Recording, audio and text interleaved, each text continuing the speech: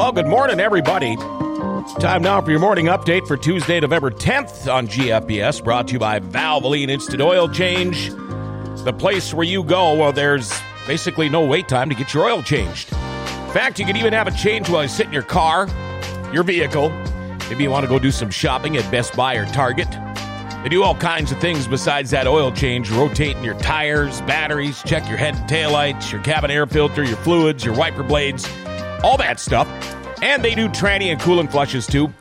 Here's the cool thing about it. You don't need an appointment.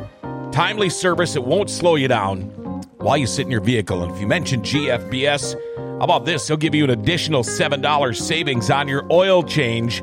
They'll even come and pick your car up if you can't leave work. If you live in Grand Forks. Locally owned and operated, open 7 days a week and fast. Valvoline Instant Oil Change, 3325 South 38th Street. Or call them, 701-780-8462. But make sure you tell them GFBS sent you, all right? Weather today, partly cloudy, high of only about 32 degrees. It is about that time of the year, right? North Dakota Department of Health reports 1,160 new COVID-19 cases, 5 new deaths yesterday. There's now 10,865 active cases in the state. 254 people are hospitalized. So far, 644 people in North Dakota have died. Grand Forks County reported 166 new positive cases yesterday. Well, Governor Burgum, along with the Department of Health, addressed the public on the state's conditions and where it stands with resources concerning the continuous rise in COVID cases. Burgum says the best way to slow the spread and keep hospital capacities at bay is to follow the precautionary guidelines. Now, due to hospitals in the state being at full capacity with 20% of beds full of COVID-positive patients, Governor Burgum has implemented a health order to increase hospital staffing. Although with the severity of the pandemic, Burgum has not placed further restrictions throughout the state other than increasing the awareness of it all.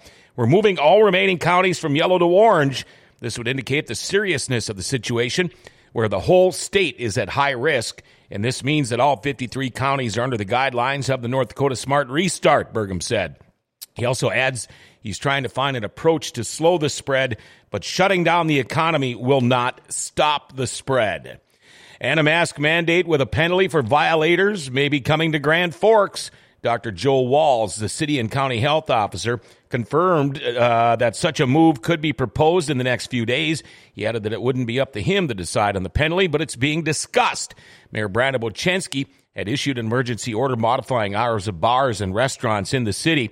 Now, the University of North Dakota is offering a walk-in testing event today until 5. This event is open to the general public at UND's High Performance Center.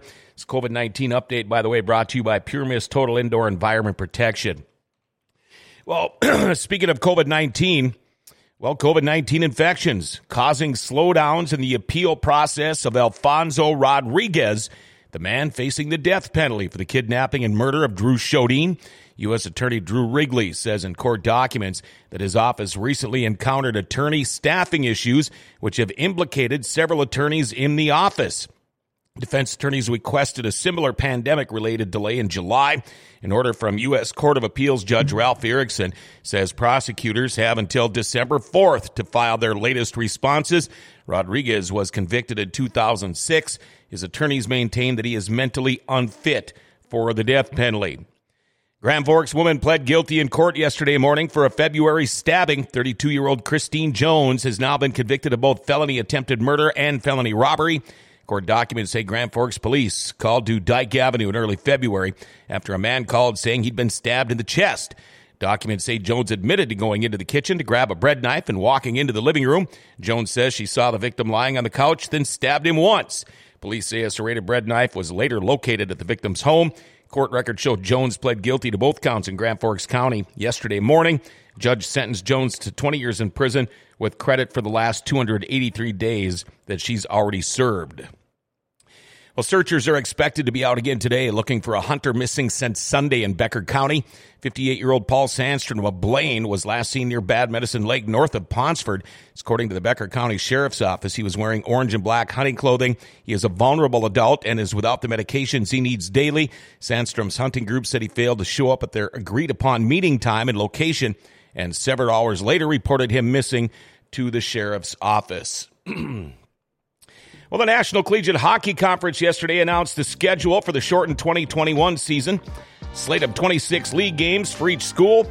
Revealed earlier this season will begin for all 8 schools in Omaha, Nebraska, as 40 games from December 1st through the 20th will kick off the season, with each team playing 10 in that 3-week span.